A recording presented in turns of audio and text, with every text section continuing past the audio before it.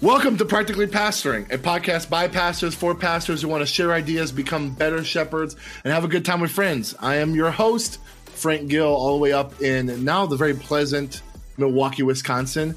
My friend all the way in Baltimore, Maryland is Jeff Simpson. Hey. Down in Sumter, South Carolina, we have Delmar Pete. Hello there. And together, streaming in Safety Harbor, Florida, Andrew Larson. That's me. And Timothy Miller. Go Jags.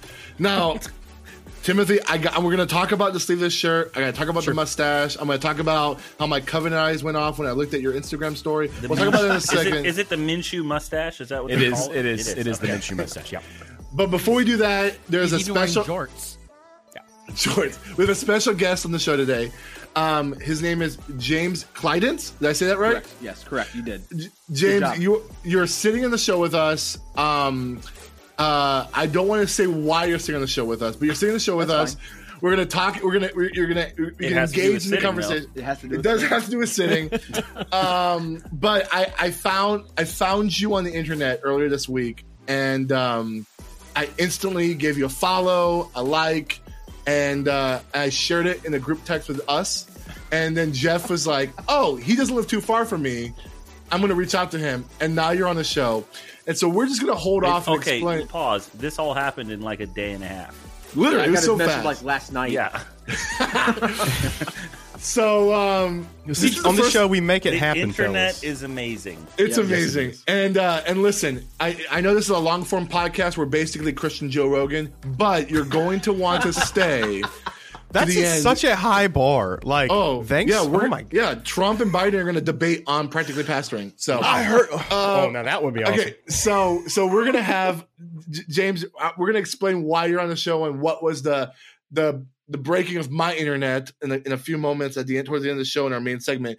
But let's talk. So Tim, I know Andrew. I know you might be in mourning. The Buccaneers, with all the prophecies with Gronk and Brady and It was all the that dream stuff, team. You guys. I watched it too from a Cheesecake Factory.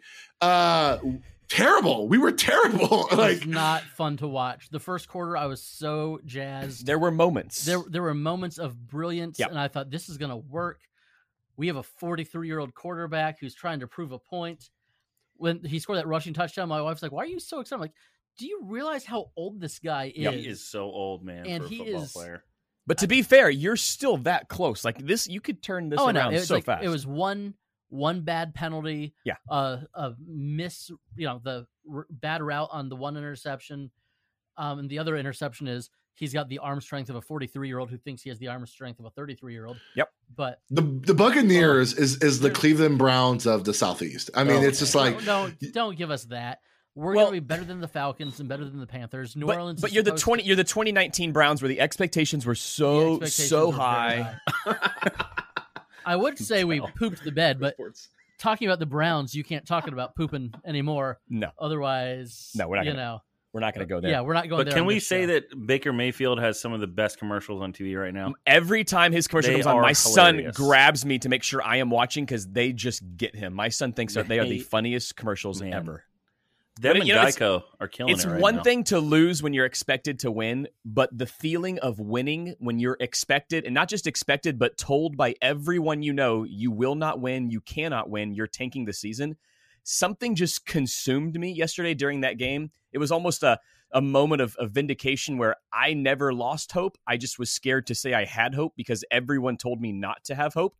And I lost all control in front of my entire family. And my wife was recording me, and I had no idea. But in your defense, And your wife no shirt. said, yes, he lost his shirt as well.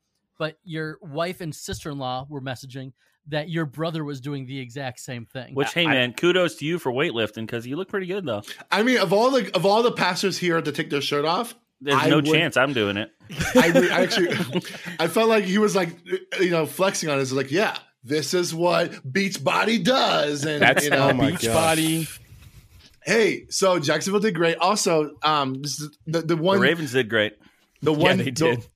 Cam Newton rushed for 75 yards as the new Patriots quarterback, and That was that's kind the of fun to most. watch. That's the most rushing yards by a quarterback in New England history. But his Wakanda forever. I mean, I had chills watching that. I'm really excited for Cam. I'm really excited for. It was weird seeing him in the New England shirt, though. Oh my gosh, Del. If you're watching, if you're not watching the podcast, you're missing man. some great stuff. No, Hey, that is some skill right there, man. Hey, I mean, I'm trying to contribute, guys. but trying to I, contribute. That is great. I appreciate the sleeveless shirt, the Jacksonville Pride, the mustache. Are you gonna are you shaving before Sunday? So I did not take a razor to it on purpose. So there's a little bit of a 5 o'clock shadow that you might not be able to see on camera. But my wife was almost in tears this morning when I came out of the bathroom and she saw what I had done. But I Like how I did beautiful not. it was. No, the opposite. Oh. I didn't take a razor to it in honor of her because it'll go back. It'll go back in just a couple It's days. ridiculous. Tim shaves, and 3 days later, he has a full beard, and it hurts my feelings. Frank, yours is looking good, buddy. It's coming Dude, back. this is me getting ahead on No Shave November. Like that's That's it. Yeah, if I start now, I might have a mustache by the end of November. Yeah.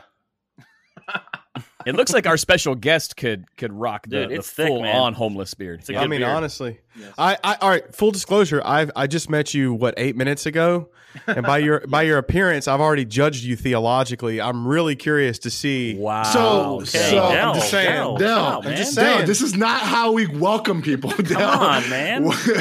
Oh no, no, I like what I see. Okay, Oh, All right, yeah. okay. So, Okay. so Just James, saying. you're here. You're here. We're glad you're here. So clearly, you live somewhere in the Baltimore area. So where in that area do you live? I live in Dundalk, the armpit of Baltimore.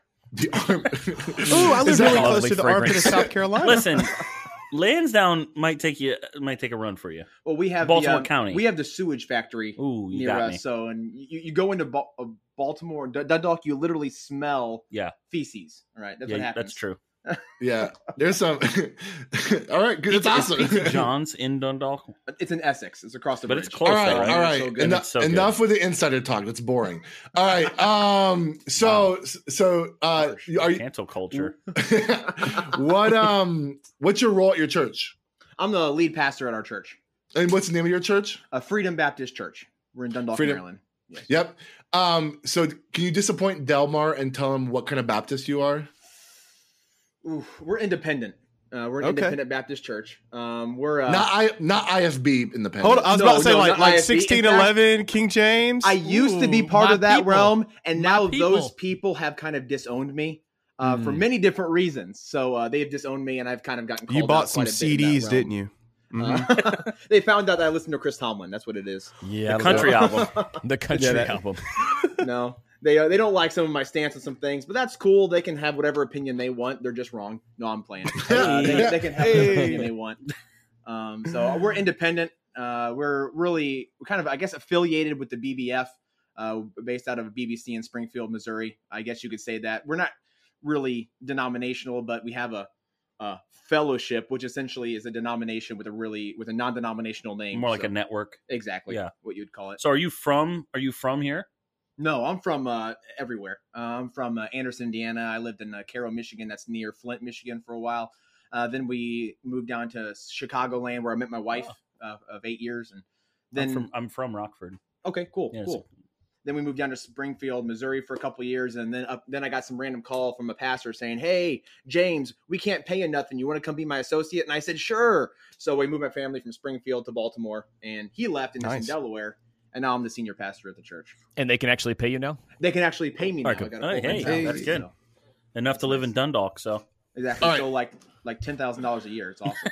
That's sweet. All right, I'm going to ask you 3 random questions that we didn't prepare you for, and I want you to just answer from the gut, truth, so we can get to know you. What is the best TV show or movie you watched during the pandemic?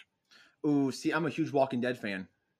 So Respect that. I've binge watched that series like 3 times since Also, The Office, which is a big fan Always- favorite. always good. favorite. So, are you a fan of how they handle Rick? I gotta ask. No, not at all. Okay, Not at all. we could be friends. Okay. Not at all. I mean, basically, when they started the Negan storyline, I got really disinterested because they killed off one of my favorite characters. Glenn. Yeah, and Spoiler alert. and literally the next Yeah, episode, thanks.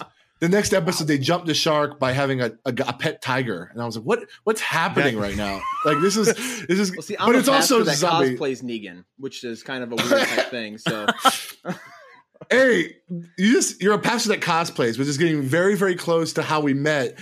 And so we'll talk about that in a second. Okay, so that's the first one. The second thing is this. So Jeff, right before we got on, told me about this amazing part of Baltimore where there's like a bunch of different restaurants from I different didn't say it was amazing. Oh, it's this part of town where there's a bunch of different like ethnically diverse restaurants, and it's The like shopping center where I just got Popeyes. yeah. I just said it's amazing. There's a pho place. There's a couple taco places that are really good. There's a Latin market. There's a Sonic, and it's like That's there's for everything America. you could want. Yeah, that's for the Americans. So you're driving down a busy road. There are every fast food restaurant America has. What's the place you're going to go to? am I alone in my car or am I with my wife? You're alone in your car. Okay, alone in my car. If fast food probably has to be Wendy's. So gotta okay. get that 4 for Baconator. 4. Didn't expect that Breaking one to the come. mold. 4 for 4, that's Breaking- sauce. Gotta go for the Baconator. it's like 1,000 calories in one sandwich. I love Calories it. I don't love count it. at bite. Wendy's. I love You're it. gonna All do right. I wish. You might as well do I it. wish. All right. And okay, so let's ask one more meaningful question. Let's ask a meaningful question. There is a theologian or a pastor you get to have a lunch with after a conference or something. You get to have a lunch with any pastor or theologian, In history, dead or alive, in Okay, history. then. Yeah, I'll throw in history. Yeah. Who would it be? Charles Spurgeon, no doubt. Okay. Yeah, he's cool. All right, I like it. Hold up. Can I show my dude something?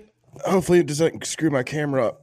Okay, stay with me, guys. Stay with me. Why are you showing off everything? Just, Come on, man. no, What? I'm not showing off. His He's got me office is nice. I excited. like your office Okay. though. Yeah, beautiful. That right Oh, there. I see it. Oh, look at that. Yeah. All right. That's a Oh. handwritten piece of Charles Spurgeon's manuscript. Wow, Wow. love that. When I was That's at this cool. church for 3 years, my best friend found out how to purchase Charles Spurgeon's actual manuscript. And like, if the church is burning down, that's what I'm running in to get. So I feel you That on is multiple awesome. levels with that. That is awesome. That's cool. Not that Switchfoot cover behind you? John Foreman's still alive. I can get him to sign That's another true. one. I have seen handwritten A.W. Tozer notes at the national office of my denomination. It was pretty cool. That's cool. Yeah, they're like laminated. Well, this was fun. James, I'm glad you're here. Please don't be shy. Interact with all the conversations that we're going to have. And I look forward to the main discussion because literally when Jeff said that you're coming on to the show, I got giddy. This is probably one of the most exciting shows I've been a part of because it's just a funny story. I had the same reaction as Tim did for his football team. Jeff took his shirt off. He's Yeah, like, I was James like- is coming on the show. Yeah! All right. So we have some two really cool Clergy Cliff notes that that our buddies Andrew and Tim are both going to share. But Andrew, go first. I would love to hear your Clergy Cliff note. So typically when we are doing the Clergy Cliff Notes, it's here's an article that I read in some reputable news source. And that's not saying that this is not. This is a blog post. Somehow, 3 or 4 years ago when I was putting my resume up when I found myself here at Safety Harbor Church, I got signed up for the email list from Chemistry Staffing. I don't know if you guys have ever worked with any of these search organizations. And so I still regularly get emails from these people. I always feel like someone at church is going to find out that I'm getting emails from the church staffing into it. websites and think that I'm leaving. And this one was a link to their blog post entitled "How to Know When It's Time to Go Before You Stay Too Long." So I was reading this thinking, oh, I hope nobody's checking where the web traffic is Yeah, going. don't this print a week. copy of this and leave it on your desk. But basically, it was a blog post, and it was like a link to, hey, here's a free 65-page ebook for us to send you more stuff. But it was just kind of fascinating because it was this idea of so many pastors are leaving right now, because of the pandemic. It's the idea of I had this 10-year plan, but now everything has changed. Hey, I never set up a camera in the back of the room to record myself, and now I'm being recorded every week, and other people are stumbling upon it, and I'm being asked to interview for this, that, or the other, or someone's retiring, whatever it may be. But it was really just a blog post and then a 65-page, how do you know when it is time to leave? And instead of just kind of rehashing what they've written over there, I just thought it'd be interesting. You know, all of us here have made somewhat recent transitions. About 3.5 years ago, I moved from a 15-year career in student ministry into a lead pastor position. And I think that's kind of very similar to a lot of our stories. You know, Jeff moved from student and worship into a lead pastor position. And so when do you know it's time to make that jump? When do you think, if ever, the time is coming where you might move on beyond where you're at right now? And what are some signs that you're going to be looking for, that you're hoping to help you discern when it's time to make moves in the future? So for me, it's I have a Holy Spirit that's voice sounds a whole lot like my wife's. It's funny how that works. And there's a whole lot of discernment that comes from her. And with every big move we've made, she's kind of had the, I think it might be time to think about something. And then within 3 or 4 months, the writing seems to be on the wall that she's right. So I don't know where you guys are, but what do you look for when it's time to go, or what do you look for as signs or validation that it's time to start thinking about something? A couple things that comes to my mind as I saw this Cliff Note earlier. I actually just sat down with a pastor 20 minutes from me. He is in line to become the next campus pastor at a mega church in our area. And he walked in and resigned last week. And I sat down with him last week and we were talking about, like, how did you know? And a lot of some similarities that I saw going between him and even myself as I moved here. And I'll just quick bullet point them. I think one of the number one ways that I can say that's kind of easier, it's not easier, but it's easier to tell if you notice a conviction shift. And what I mean is, like, the conviction shift of your church is not in alignment to your convictions. And that's where my friend sat. Like, the church is making some decisions at a very high level that he is not at peace about. And if you can't be on board with the vision and mission of your church, the only other thing you can be is a troublemaker. So he decided to leave peaceably, which really brings in to another thing that I really had thought, and this ain't out the Bible, so I'm just saying, but this is totally out of my life. What I've noticed is that when God starts to wean me off of a ministry, and I've even seen this in other people's lives, people who don't move, they end up getting bitter. Like I served at a parachurch organization for a few years a while back, and about 6 months before I left, God was very clearly directing my heart to leave, and I said, no, I can work it out. In that 6-month period, I became bitter, and I should have just left. So I will say, like, if anyone's listening and you're really struggling with whether God is calling me, I really work through that, because if not, I think what ends up happening is like a shell. And that shell gets filled with bitterness.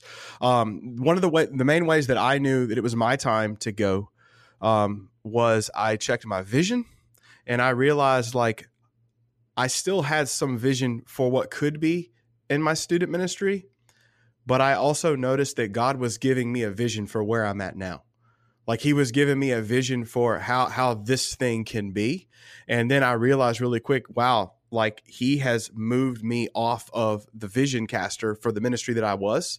And how many times have we seen ministers get in their ministry, everything gets humming, it gets rolling, and all of a sudden complacency sets in. And it's because, like, they don't have any vision anymore. So as soon as I started to feel like that vision wall where it's like, God, why aren't you giving me this? Like, you've been giving me good stuff for 15 years, I was like, there's a reason for that. So what I do, I really just crank it in to 4 areas, and I just spend time in this. And first of all, is I go to Scripture, because God's never going to have me go contrary to that. I go to him in prayer. And then I ask godly people in my life who I trust, who will push back on me and aren't just the, like, go get them people, but the people who be like, Dale, you kind of suck at some things. You might not should do this. And then I look at providence, and I not like, oh God, I'm going to look for a sign. But I think there are some times when God does, like, if he's opening a door, he's also going to put a path to the door. you know. So those are some kind of ways that it's worked out in me as far as how I knew when to leave. I think something to look out for in your own soul, and you touched on this a little bit, Dale, and we've talked about this before when it comes to being a student pastor or even a worship pastor or just an associate pastor or whatever. When you start to notice that you are constantly thinking about how it's you against everyone else, or you and like a little group of people against everyone else, one of two things has to change. Either it's like you have to go, or your perspective has to completely change, which God can do. And so I would just say begin praying to that end. And then if it becomes clear that this is a convictional thing that's not going to change in you, then I think, you know, like you said, Del, so that you don't become a troublemaker and for the best of the church, then it's time to begin to think about like what could be next. Well, the worst thing we can do is not listen to the Holy Spirit's leading. That's the worst thing you can do for your ministry. You know, the Bible teaches, you know, multitude of counselors, there is safety. You know, talk to your counselors. If you feel God's leading you somewhere, I mean, I think we all agree that we should have men of God who are older and more experienced than us that give us advice and give us direction. And I think it's important to consult those people and just be blunt, honest with them. I don't know if this is where God wants me, and then they can direct us and help us through those feelings. I think we have to be careful too, because we have that grass is always greener type feel. Yes. Yeah. And when we come up against a wall and we think, you know, it's probably not going to be like this at every church, but the truth is there's going to be issues no matter what church you're at. So for me, I've never put a resume out. I've been at my church for coming up on 11 years now. So this is I wouldn't know how to approach this issue, honestly, right now. I've never had the thought of seriously leaving my current ministry setting. There was one church that reached out to me like 6 years ago and we had a discussion, but it didn't get much further than that. But for me, and whenever there gets to be that feeling inside of me, like there's a wall or I'm coming up against something, more often than not, that's what that is. There's something there that's just, I'm having to fight against. And then I lean on the Lord and then I realize I'm looking for a way out and I need to be looking to him for a way through it. And that's what kind of happens in a lot of ways. So I feel for the guys that bounce from place to place to place, because I've seen the benefits of long-term ministry and the fruit of being in one spot for more than 18 months. And anytime I talk or counsel with a guy about moving on, I always want to make sure that this really is something they want, they desire, that God wants for them, or are they just coming up against something they want a way out? Well, I think there's kind of like the red flag. If you get someone's resume and they have, you know, they're 40 years old and they've got 8 churches listed on their resume, you go, ooh, right. That's that's bizarro. When the church I served at previously, I felt like I had to justify to them. They're like, well, you know, I was at this church right out of college and, you know, I bounced around, but that's because I moved from here to there to go to seminary. And then I had an internship in seminary and then a full-time position. And so, but I think if you've established yourself in your career and you've got this long track record of I'm here for 3 years and then I leave, I'm here for 3 years and then I leave, I think that's going to raise some eyebrows. But statistically speaking, most people in ministry have about 3 big post-education career changes that they make. And whether that's moving from a specific role into a broader role, and then from a, you know, one-size church to a bigger church. But statistically peeping, I can speak. Statistically I just peeping. I'm freestyling, guys. We're professionals. There you go. I talk for a living. Statistically speaking, most people have 3 big career moves in them. And most churches, when they're looking to hire, they want someone between 30 and 40 with about 30 to 40 years of experience. So they want, you know, we're all kind of coming to that point where, you know, I'm 38 next month. I'm the old man in this group. And at some point, the phone's going to ring. And it's weird to think about because we're not planning on anything. You know, we're hoping to be here for forever. But you read articles and blog posts like that. And of course, it's coming from a church staffing agency and they make their money by people changing jobs. True. So that's like going to a car dealership and be like, I want to keep my car forever. Like, well, most people need a new car eventually. But I think it's you know, Tim's in a very unique circumstance where he went from youth pastor to senior pastor at the first church that ever hired him.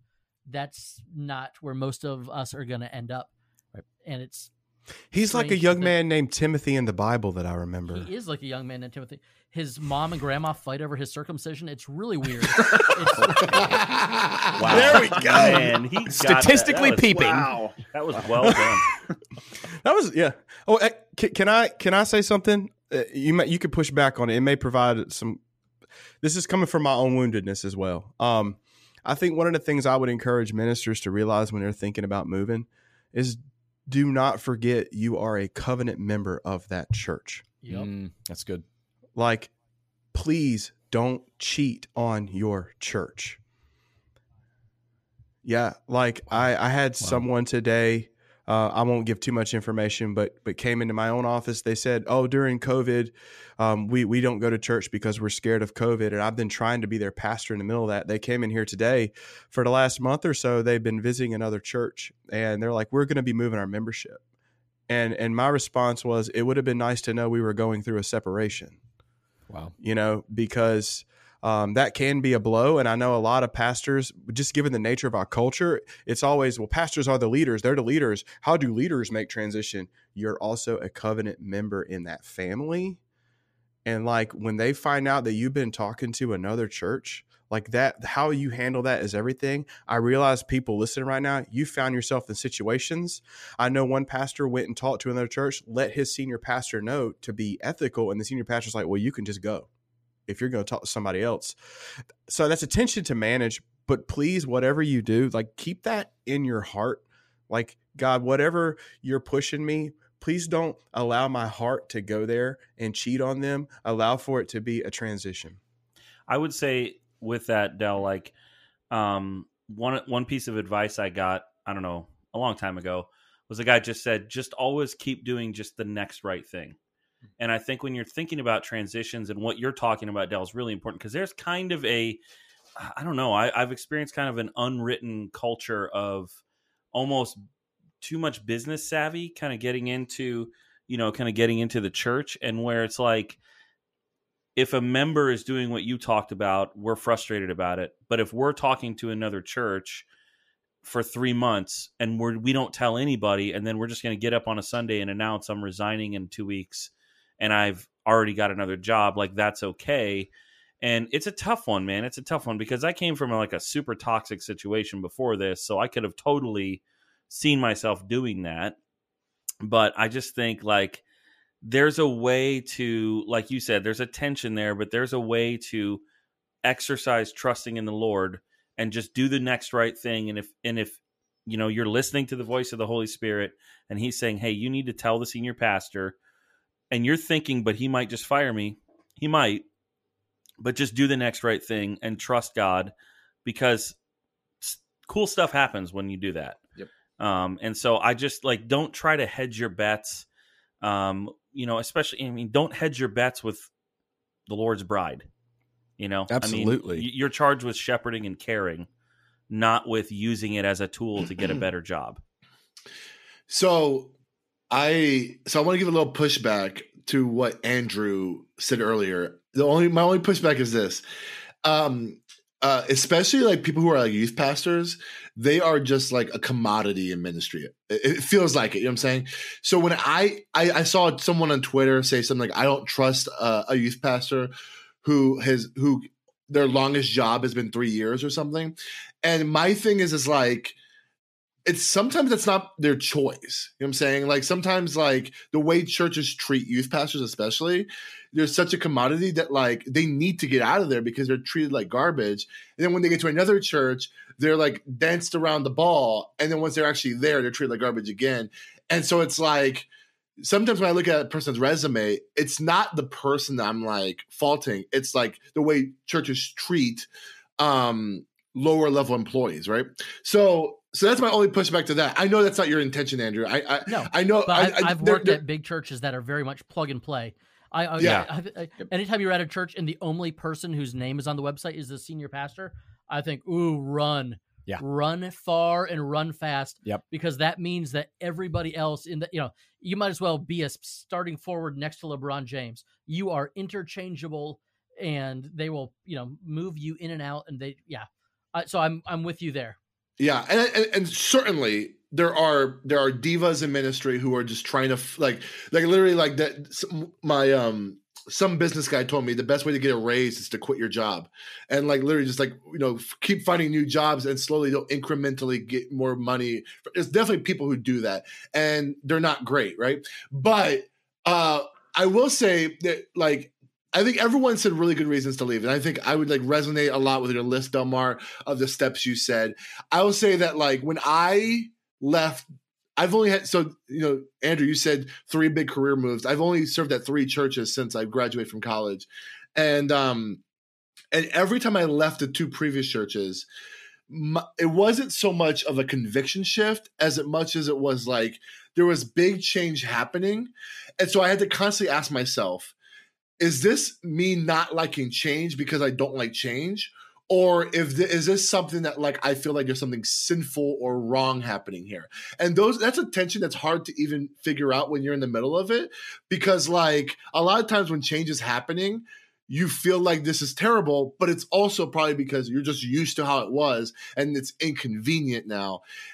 But it's like, it's not a big philosophical change. You just have to turn in your receipts differently, right? So, like, it's stuff like that like you have to wrestle with. And I'm a big proponent of, like, if there's something that needs to be changed in your church. So, like, I've talked about this before. It's like I was at a church where I felt like there was like some soft racism, and like people, like if you were a person of color, you felt kind of like dismissed in the church and stuff like that. And I feel like, well, I'm a person of color on staff. Maybe I can help be the change the church needs. And after 2 years of not seeing that, I was like, all right, there's nothing I can do here. You know what I'm saying? And that's when I was like, all right, maybe it's time for me to move, right? But like, there's situations like that where it's like, how can you be the change that you want to see in your church versus like something's inconvenient, I'm going to go put my resume out, right? And I think like sometimes, like whether this website, I'm not going to say this name because no one said it yet, but like whether it's the staffing sites, like I feel like sometimes they want you to feel that tension because like you said, they get paid to move you along. At the same time, there's been some staffing people at some staffing sites that like have told like me, or I've heard them tell other people, please stay at your job. Yeah. Like there's some, so like not all church staffing people are like multi-level marketers trying to make money. Like there's some really good dudes out there and some good women out there. But like, man, there's such a I think Tim, you said this earlier. There's such this idea of that grass is greener, and I think it's because, especially now, because you know with COVID, we can see everyone's church and what's going on. It's like, dude, do you not have an Instagram? We can all make things up. Like we can all crop what we want people to see. Like I know I can preach a good sermon on camera. I might not be wearing pants right now, right? So like I can make you believe whatever I want you to believe about my church. And I think that's the deception that I think we sometimes fall to. It's like, man, if I was able to get to California or Atlanta or Nashville and get to that church, like none of this is Safety real. Harbor. Yeah. Or see the gem. Yeah. The gem of Pinellas County. What is it? The jewel of Tampa Bay. Yeah, the jewel of Tampa Bay. But like, I think there's this like deception of like the grass is greener. And dude, like men or women who are listening to this, that is just, it's not true in ministry. Like wherever you're going to be at, there's going to be tons of time where it's going to suck. Partly because wherever you're going to be at is where you're at. Yes. And a lot of times us leaving is oftentimes the cure. You know what I'm saying? Like this is how I leave. And one of the things I would definitely want to leave us before we even move conversation is that old saying, there's an ounce of prevention is worth more than a pound of the cure.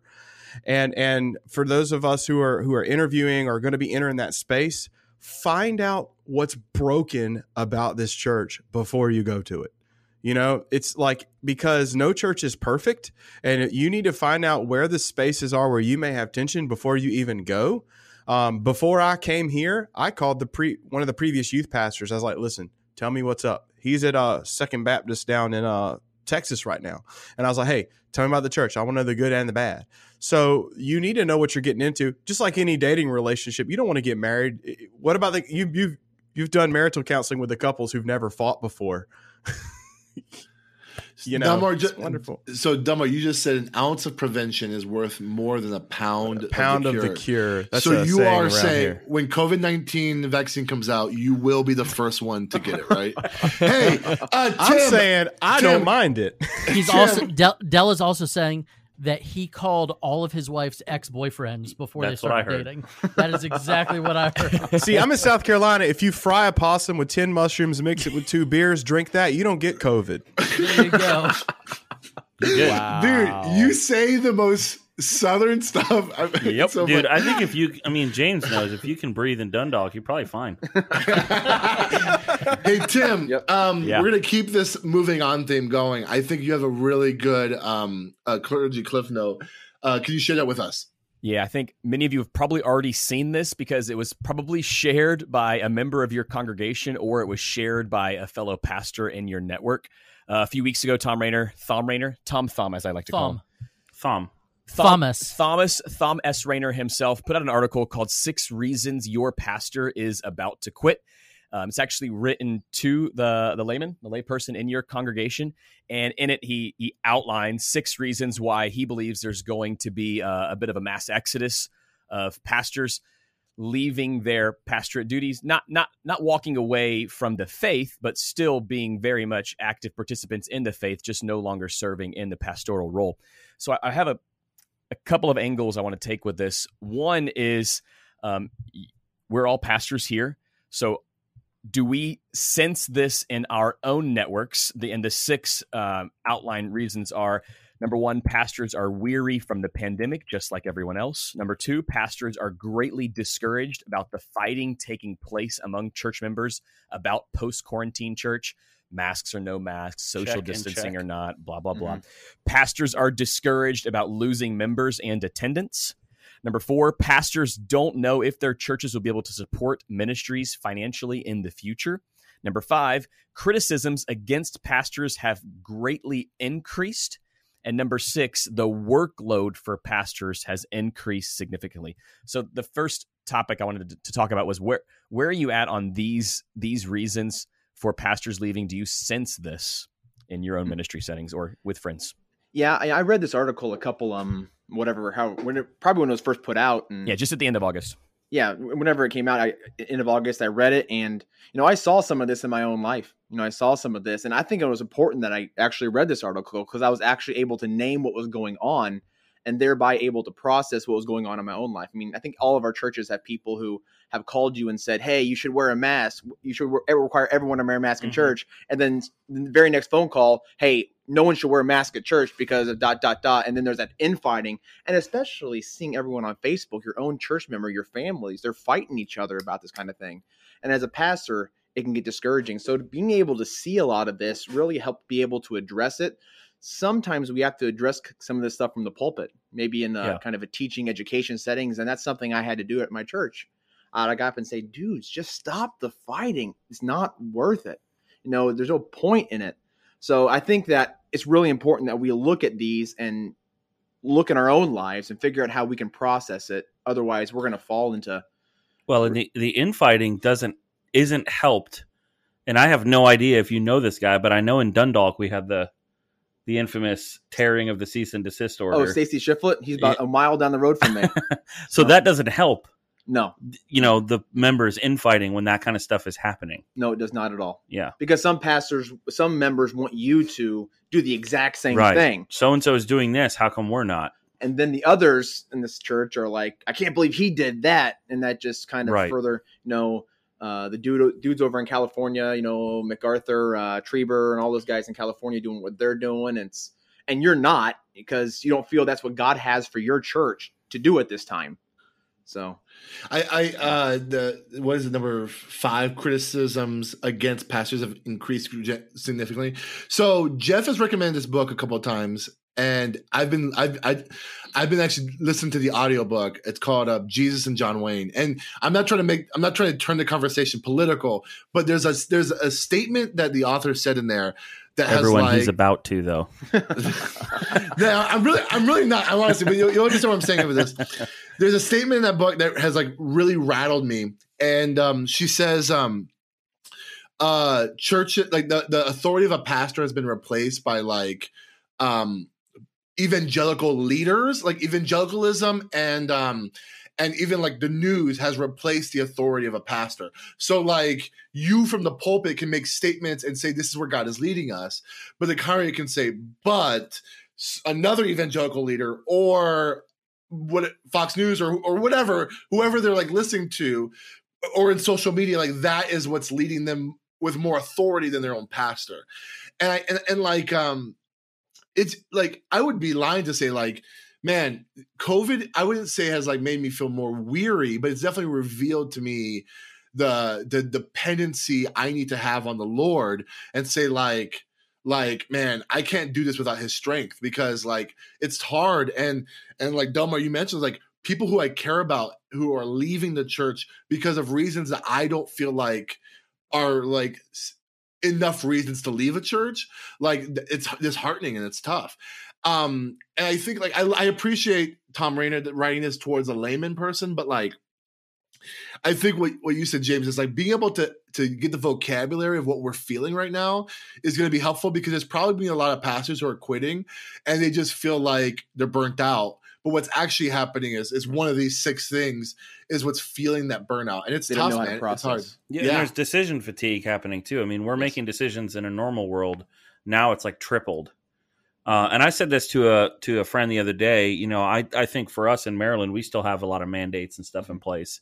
You know, you have to wear a mask indoors everywhere, avoid contact and all that stuff. And even when you're in Baltimore County, in my county, when you're outside and you're less than 6 feet, you're supposed to wear a mask. Mm-hmm.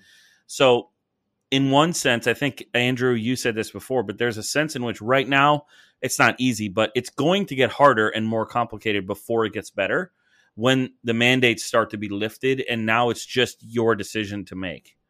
That there is no more like, well, it's a county, you know, executive order right now, or it's a statewide executive order. It's just going to be, this is what we feel. And I think the thing that is the most draining energy wise for me,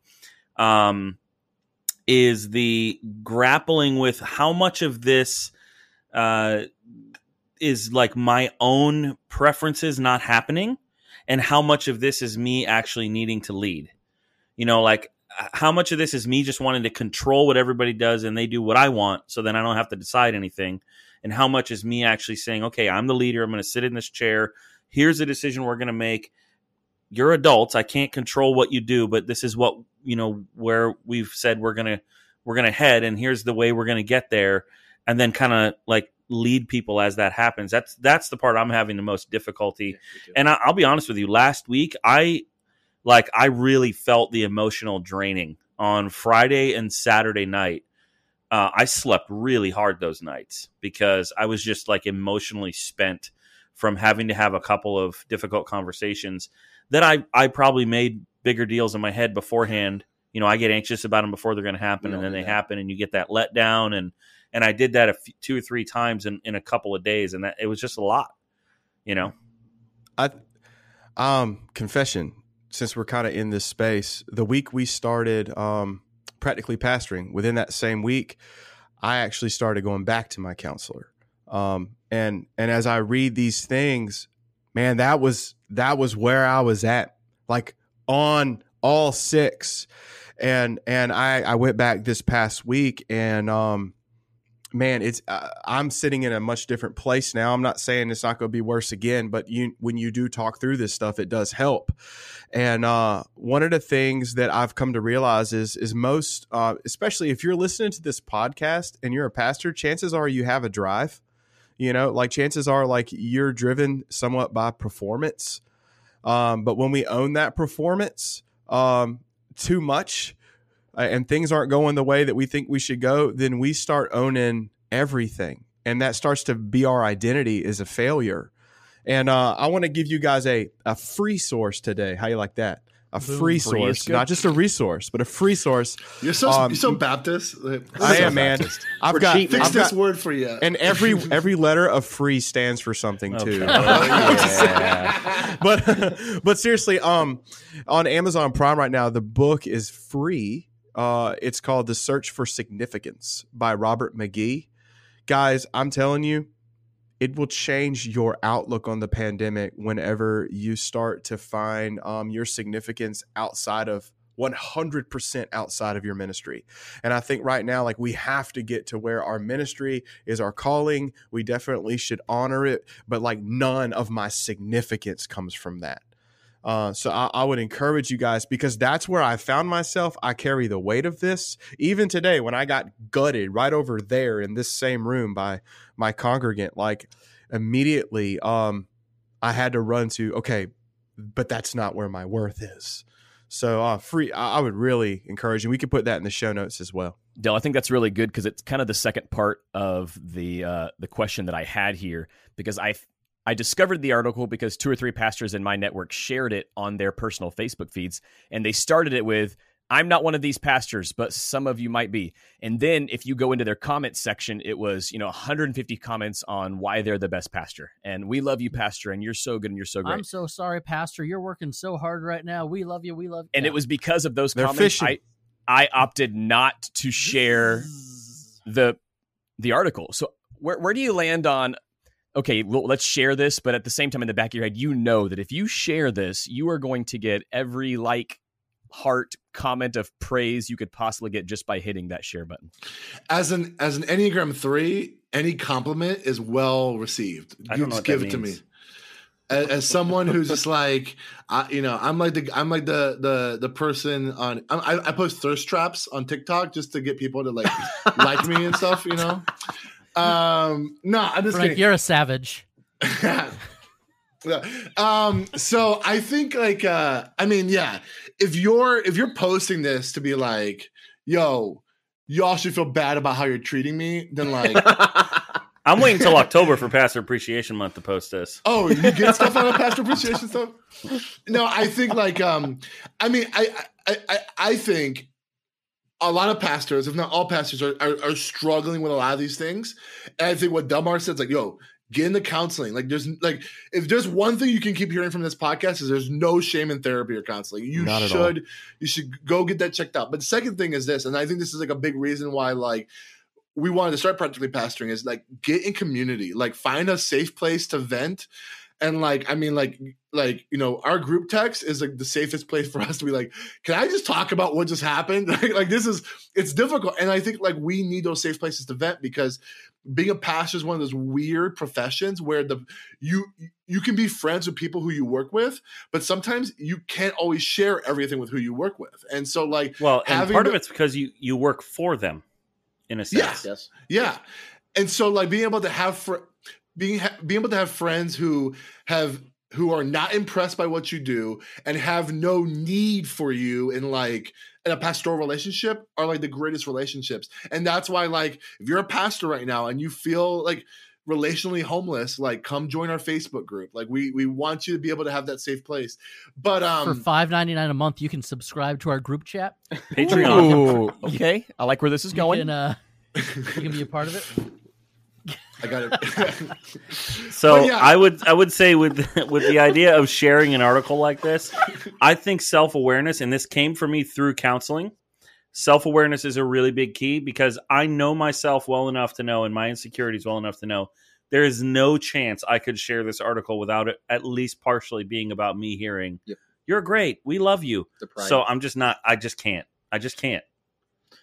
Well, as pastors, we're automatically given to pride all the time. Oh, yeah. We want people to lift us up. It's just a natural sin that pastors struggle with. We have to deal with. So when we see something like that, we have to say, is this going to make me sin? Essentially, Well, and this is why, in the New Testament, we're told don't give somebody this role too early on in their faith, because they'll fall into the snare of the devil. Yep. So there has to be some maturity enough to ask that kind of self-awareness question. Mm-hmm. You're right. Yeah. Self-awareness is one of the most precious things that you need to have as a pastor. It's without it, you're just going to keep falling on your face or putting your foot in your mouth. But self-awareness is such a rare quality to see in so many guys and gals in ministry. And I hate saying that. But I find Andrew and I have this conversation all the time when we see a post or we hear a story and we just think, wow, was there just no self-awareness? And there? it's self-awareness. It's a lack of self-awareness, and it's a lack of this right here too. True. Because they don't have anybody else that can just kick them in the pants and be like, you do realize how big of a douche you look like sharing that, right? Right. Like if you don't have somebody in Yeah. your corner who's like Frank, what you were saying, a relationship that does not need to be a pastoral relationship. If you don't have someone who is, at your life stage, your ministry stage, whatever, that has the freedom to call you out on your crap, why would you ever be self-aware? You Right. need, self-awareness starts with being awareness of, oh, here's how other people are perceived. Mm-hmm. Therefore, I might be perceived that way if I do that. So maybe I shouldn't do that. It's like when you're a worship pastor and the first time you hear a recording of yourself singing, that's like a level of self-awareness that you didn't want, but that needs to happen on a soul level as well. Yes. The first Andrew, time you I have a ever story heard my about that, voice right? on podcast. Oh yeah, he does. No, Delmar, do you want to share ahead. that book? You want to talk about that book? This book has changed my staff. Emotional Intelligence 2.0. It's basically the whole idea of self-awareness is emotional intelligence. And interesting, unlike IQ, which you cannot change, emotional intelligence you can. Because simply by taking a minute and seeing how you come across or processing your feelings. And I don't want to sound all guru-y, but like a lot of times we just group our feelings into like this is a good feeling or a bad feeling. What this teaches is like, no, you're frustrated. That is a form of anger, a mild form. Why are you frustrated? It's not because the thing, it's because something buried deep in you. It's kept my mouth shut a lot, and it's made me open my mouth when it shouldn't be. But I'm telling you, if you find that like you're in situations and you're boiling over easy, or you're getting frustrated easy, or if there's conflict on multiple fronts in your life, chances are you have a place where you can afford to grow, because if everyone around you the problem, you're the problem sometimes, so it's a great book. And sometimes, like, just going through that process, sometimes it's a complicated answer. Like, you got to do some soul work and it's hard. Sometimes it's an easy answer. Like, you got to sleep another couple hours a night. Mm-hmm. That stuff will over time lead to some really difficult emotional issues, especially, and I'm speaking to mostly the guys here, in your marriage with your wife. Like, when you start to become short and you're a little angry with her over stuff that's really not that big of a deal, there's something going on deeper than just whatever made you be a little snippy. If I tell people, and I've told some pastors this, might get a little controversial. I'm not sure what everyone's feelings here are on this, but if you need to see a therapist, Yeah. right? Get it dealt with. That's been, and I'm even going to take a step further. See a therapist that doesn't sometimes go to church. Is not big into church because they don't have that bias of what they think a pastor should do. Right. And I took that step even during COVID, and it's been life-changing. This guy has no idea what to do with church work, but sometimes that ignorance kind of helps you see things more clearly to where this is what should be done. And you're thinking, yeah, that's what's supposed to be done. How did I not think about that? All right. Because you have everything else right here, but that clarity there kind of helps you see through. Now, of course, some people might not agree with the non-Christian therapist thing, but I think it's been Well, how about this then? Because I think this is fair. My counselor, he is bivocational. He's also a pastor. Oh, so awesome. I think sometimes you can lean away and get it, or you can lean all the way in, because he's able course. to like empathize with me and be like, Yeah, "Yo, he gets the the only stuff. reason you're right. Yeah, the only reason you're thinking that is because you're in pastor mind. You need to snap out of that and snap into husband mind right now and get some clarity or something." Yeah. So to kind of put a bow tie on this conversation, I think like whether it's finding a counselor or a therapist, finding a community of friends that can empathize with you and can process with you and vent. But I think there might be also a place, and this is kind of like a more unique hybrid of the two, is maybe finding a mentor, someone a little further along that like can know where you've been, but also speak into it from a place that, again, might not have any vested interest in like you as a pastor for them, but can speak into your life as like, kind of like a wise sage that is kind of future down the line. This is awesome, guys. All right. Speaking of leaving churches and maybe good reasons to leave a church, I want to get to our main segment. So I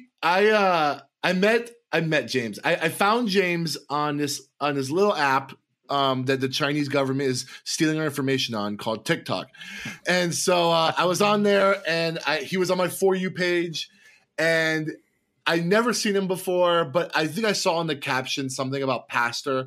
And whenever I see another pastor on TikTok, I'm always intrigued to like, what content are we getting here? Is this going to be like the 1 minute devotional where we just like have like some like kind of very surface level preachy thing or whatever? Or is this going to be just straight up like church memes, which I'm all for the church memes. I'm all for this like, you know, satire of the church or whatever.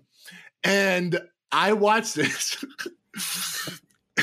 and I probably rewatched like a dozen times because I just kept processing what would I do in this situation. I immediately copied the link for that TikTok, shared it in the group chat, and we all had a good laugh. And it just so happened that you lived in the same town as Jeff. That led to you guys having the conversation for you to be on the show. So I don't want to say anything else because this is an amazing story. James, can you share with us? Give us the full length in detail version. I can do that. See, when you watch the TikTok, when you watch that, it seems like it was just a couple minutes. Oh. But this video is actually about 25 minutes long, 30 minutes long, probably. Seriously? Yes. Wow. Yes. Just wait for it. I was sitting in my office. Okay, hold on. He was starting to tell us the story before we hit record, and it was getting amazing. And I was like, stop. I want to hear this for the first time when we're live and recording. Yeah, it was.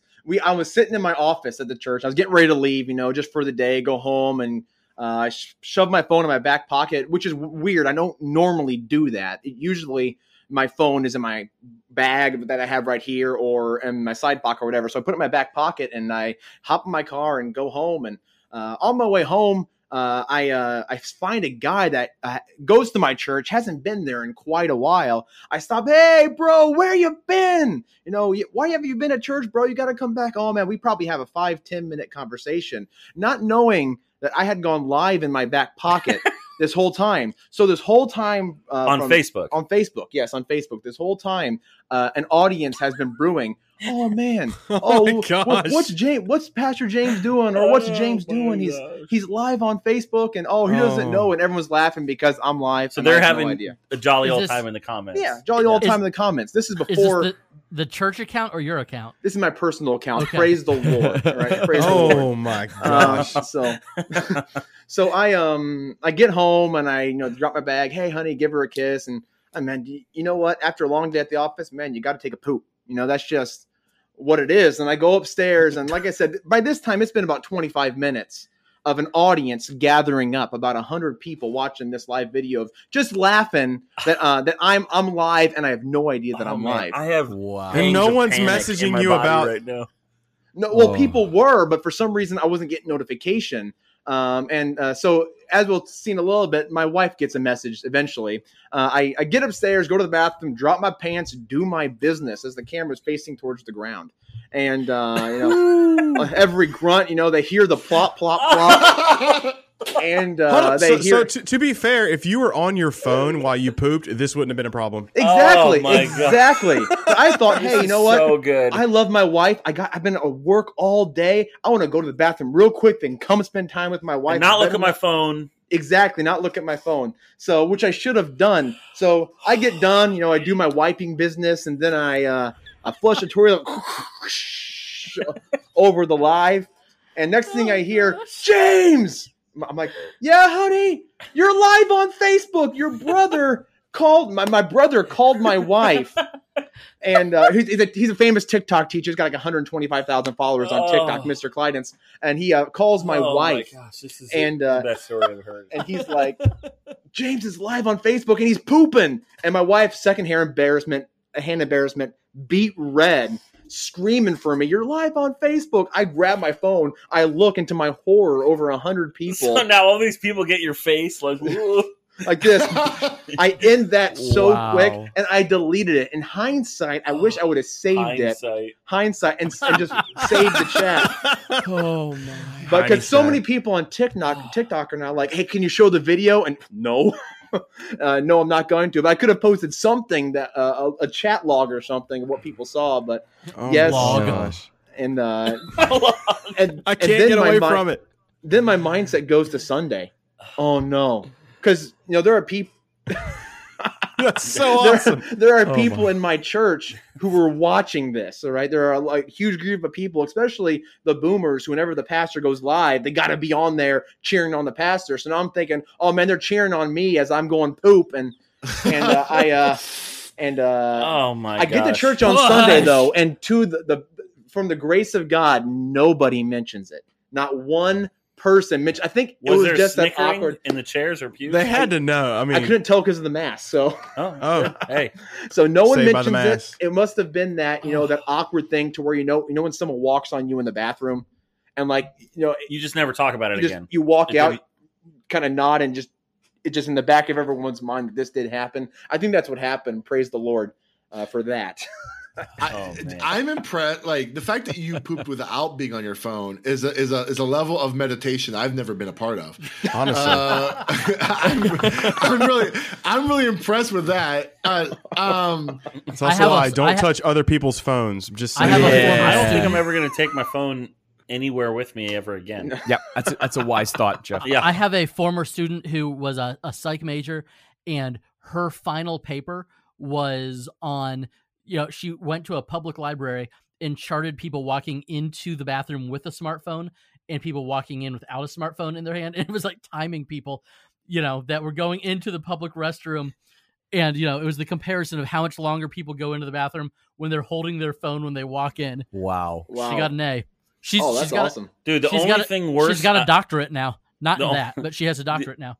the only thing worse I've seen. Well, I'm sure there's more than things worse than your story, but have you guys seen that video? It was like a lady that was on a Zoom call for work, and she was like on her laptop, and she went into the bathroom and set the laptop down like on the counter and went to the bathroom, and everybody. There was like 30 people on the Zoom That's call. worse. Well, That's way It worse. was so bad. It was so bad. Because these are your colleagues. Oh my These are God. You got to resign after that. Yeah, you're done. Yeah, You're done. Jeff and I, we were texting last night about like just when we think about what you went through, how we would just the anxiety we feel of like I would just like if something was seen, like if you just saw my upper thigh, I'd be FBI like, on my door. Yeah, I'd be like I'd you be could like, catch charges from this. Honestly, I would just go in the next day and be like, I guess I'm resigning. No need to talk about I it. wouldn't even go in. I would And- just slip a paper under the door. Slip a It letter was under nice. the People show door. up to church on Sunday Bye. and they got a letter. The pastor's gone. Yeah. Yeah, he's gone. What is there to talk about? Like we're done here. Wow. oh, It's crazy. So I guess there's not much of a deep, meaningful conversation I want to have from this. This is a great story. But This I guess is a story of incredible 2020 internet connecting people. Yes. yeah, Because like I literally saw his handle and was like, Dundalk? My Dundalk? I'm gonna see, and it was. And here we That's so are, cool. live Yeah. in person. I guess so. No one has like said anything about it. Oh yes, people have said things about it. They've messaged me and texted me just the laughy emoji. Ha ha ha. We saw you poop. We heard you poop type We thing. heard But, you poop. but nothing like in person. Oh, man. Maybe that respect to the pastor is there to where they don't want to broach the subject. if anything, you have a wonderful sermon illustration now, man. Oh, That's all. It's- In a couple years, yes. Yeah, Right? yeah. give- There's a let statute it of marinate. limitations, and then I think what's 10 years or something like that for that kind of thing. So I guess my question for everyone else is: have you ever had like an embarrassing social media mistake that like you meant to text your wife and you put it on your post, or like have you ever had something I like have a brilliant one.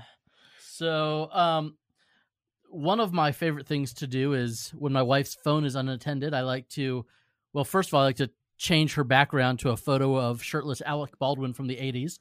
That's one of my favorite things I like to do when my wife's phone is unattended.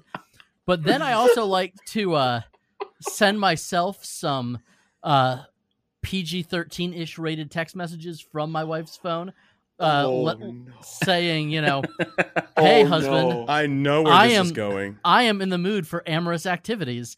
That kind of thing. And so then I will reply to her when she's near her phone again. What's he talking about? Oh, and ha ha ha. So it's just something that I've done for forever. Well, about a year ago, my wife was outside and I picked up her phone and I was using Siri to text myself, and Siri confused my name with the name of somebody else from my wife's phone. and the person that my wife's phone texted was an elder in my church. Oh man. Yes. So I was texting. Man, so good. I was texting myself suggestive material from my wife's phone, and that text went to a female elder in our church who is close personal friends with my wife. Like, they're in a small group together. They're buddies. Dude, listen, somebody listening to this right now is feeling so vindicated that they're not the only weirdo in the And world. so then I had to be like, oh my goodness, I am so sorry. This is not Melissa. This is Andrew. Then it's even weirder. Well, It's so weird. But so then, On so many levels. and it's the fact That doesn't fix it. It just and makes a different problem. And it's the fact that it's one of our female elders as well, which makes it weirder because now here's this text from her pastor, and then Melissa was like, I am so sorry. Sometimes he's just a boy. And her response was, that's okay. You know, they never grow out of it. They're all like that all the time. Fear not. Wow. Fair- You know, she's Thank God she's gracious, man. Oh, she's one of my favorite people on the planet. But Obviously oh my goodness, now. I wanted to dig a hole and live in it. Yep. It was so awkward. See, now they have that blackmail, that Yeah. message saved. yeah, Right? it's screenshot forever. Yep. I got a cell phone one. I was in Newberry. I was very much single, and there was a girl at the college there. Her name was Kristen, and I was ready to go like on a date. And so I texted her, doing everything I tell my students not to do. You know, I'm just texting her all day long. And then I was like, okay, I want to go out. I want to go on a date with this girl. So I just texted her. I said, hey, we should hang out sometime. And she's like, that'd be cool. And then, you know what? I said, no. When I talk to my students, I tell them they need to be men, and they don't need to like skirt around it. They need to be direct to the point. So Get out of that basement. Stop Get playing out of the video basement. games. Yep. say how you feel. You went all Say how you Driscoll feel. out there. I Yeah, did. man. I said, say how How you feel. dare Bill. you? Yeah. That's where I was, man. I was like, all right, I'm going to talk to her. So I didn't call her. I should have. But I just texted her. I said, hey, Kristen, I want to be very honest with you. I want to hang out with you, but I'm ready to be in a relationship, and this would be a date, right? And she didn't respond. And I was like, oh, guys, y'all sent that text out, right? Like, that's why you make the call. She didn't respond. Anyways, High risk, high reward. That's yeah. right. So I've never I had sent to that go to text. church. I had to go to church because we had worship team practice that night. And I go to church, and I'm just kind of like sad because she never responded. I get to church, and like all my students are there, and one of them is just not talking to me. And I walked over to her, and I'm like, are you gonna, like, is everything okay? Oh no. Her name was Kristen. Oh no. Oh, dude, talk about catching charges, man. Oh, no. That's worse. See, that's worse. Oh, my I like gosh. very bluntly asked out a 15-year-old girl in Oh, my own youth group. Dell. Yeah. How did you get out of that? How did you get out of that? Okay. my Okay. Lord. I had been giving her whole family. She had another 2 sisters and a brother. I had Frank, been your giving face them is guitar incredible. lessons for over a year at their house. Their dad was a beer drinking truck driver. So like I was legitimately scared that they were going to be like, oh, what have you been hanging out at my house with my kids? So I just had to go to the family. Like, hey, listen, so pray for me because I am actually trying to ask out a Kristen, but not your Kristen. So, Wow. but I will never I'll never forget the gut sink when I opened my phone and Siri had messaged the wrong Kristen. Oh. Like that gives me anxiety right now. Dude, I know. The only way I can explain to you maybe how it felt is if you actually watched that movie Cuties on Netflix. That's how No. I felt. Don't do it. I'm just saying like how you would That imagine wasn't you a would feel. necessary reference. That's how I felt. Hey, That's all how know- I felt. The moral of the story I'm hearing is like Siri is actively betraying. Why are you guys. texting on Siri anybody ever again? Never. True. Don't. I mean, that's what happened to James. He said, "Hey Siri, live stream right now," and then Yep. that's what's happening. It's a different kind of vlogging, man. Oh man! Just a couple days ago, okay, so this happened. This whole story of pooping last week, and then just Right. He poops. He does poop regularly, but the story was last week. Yes. yeah, the story. Just Friday night, if the one story wasn't enough, I ate some bad beef, and you know what men do. If we think it's bad, we have to muscle it down and keep trying to eat it a little bit. Some bad beef, and I had some vomiting issues that night. But anyways, I wanted to text my wife. I said, "Hey, honey, I'm throwing up like crazy. It's disgusting. It hurts. It's bad. I don't know what to do." I look at my phone just immediately after I sent that text, and I sent it to my treasurer of my church. So I'm vomiting and vomiting and vomiting. Send this huge couple texts long about this. I'm like, oh my goodness, what did I just do? And they're gonna take your phone away from you. They're gonna take my phone away. But they're also gonna take my wife's phone away. Because just strike two. A month before, my wife wanted to text me something about her using the bathroom. Text me this. We're gonna take both of our phones away. Like, oh man, I gotta go to the bathroom. Blah blah blah. This is funny stuff. And it called me a bad name because I let the toilet seat up. And not a bad name, but it called me names because I let the toilet seat up, like everyone gets. She texted that to the treasurer's husband. So now the treasurer and her husband both have blackmail texts of me and my wife, dude. We just don't need to have phones anymore. When you start asking for raises, it's going to be rough on you. And because they're the ones that decide the raise, okay? Yeah. The treasurer. Your church is going to be like, I'm taking this out of your benefits. You're not going to get money. You don't need a smartphone. You need a flip phone. So I don't have any stories like that where I've done something. The worst, embarrassing but also painful thing that I can think of right now that involves the bathroom is when I was a worship leader at a church in Orlando. It was a little bit bigger. I can think of lots of painful things that involve the bathroom. Yes, 300-400 people. Well, I was in the stall right before the service started, and as I got up to pull pants back up and get ready to walk into the service, when I stood up, I sliced my head open on the little coat hook on the inside. Yeah. And dude, it was a good gash on the top of my head to where at the end of the service I had a little bit of dried blood coming down. It was pretty crazy. What? But thankfully there was no social media or anything involved at the time. But it was bad.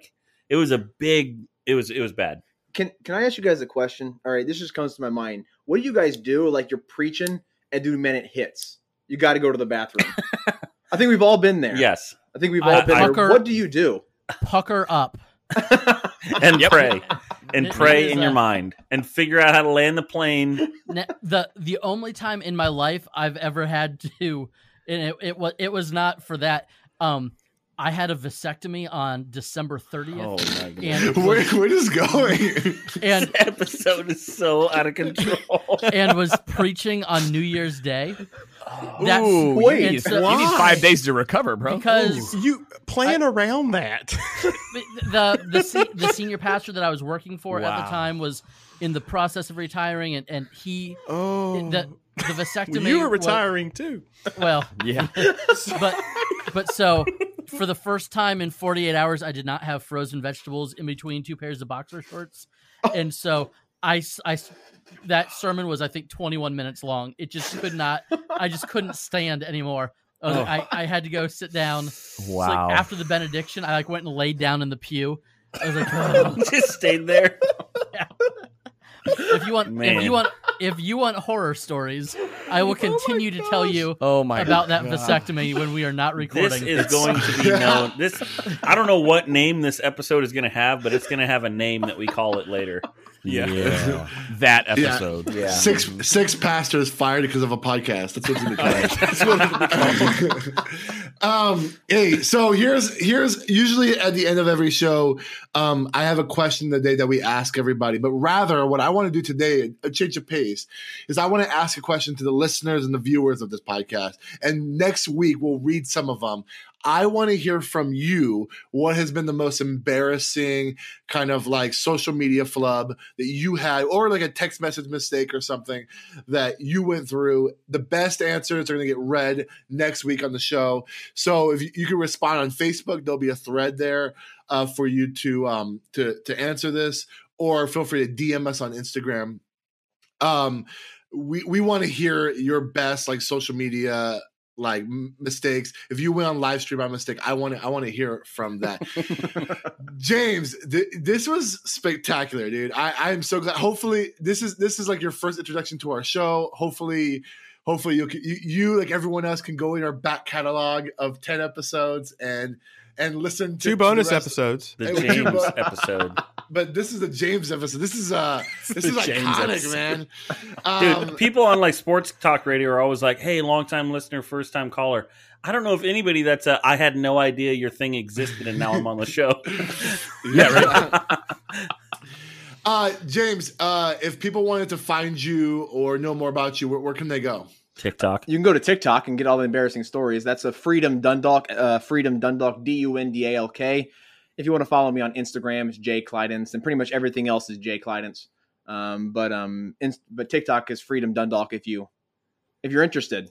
So I love it. I'll put all that in the show notes. You can find the links there. Dude, thank you so much. This is fun. And we didn't have time to do it. Maybe one day we can bring you back on or just have a side conversation about like if you're using TikTok for ministry, because I have no idea how you would do that. Yeah. that's what I do. Yeah. There's definitely an audience there. I just don't know how to do it. So we should definitely have that conversation one day and just maybe using social media effectively. But thanks for being on the show. You're welcome to come back anytime. We appreciate you being here.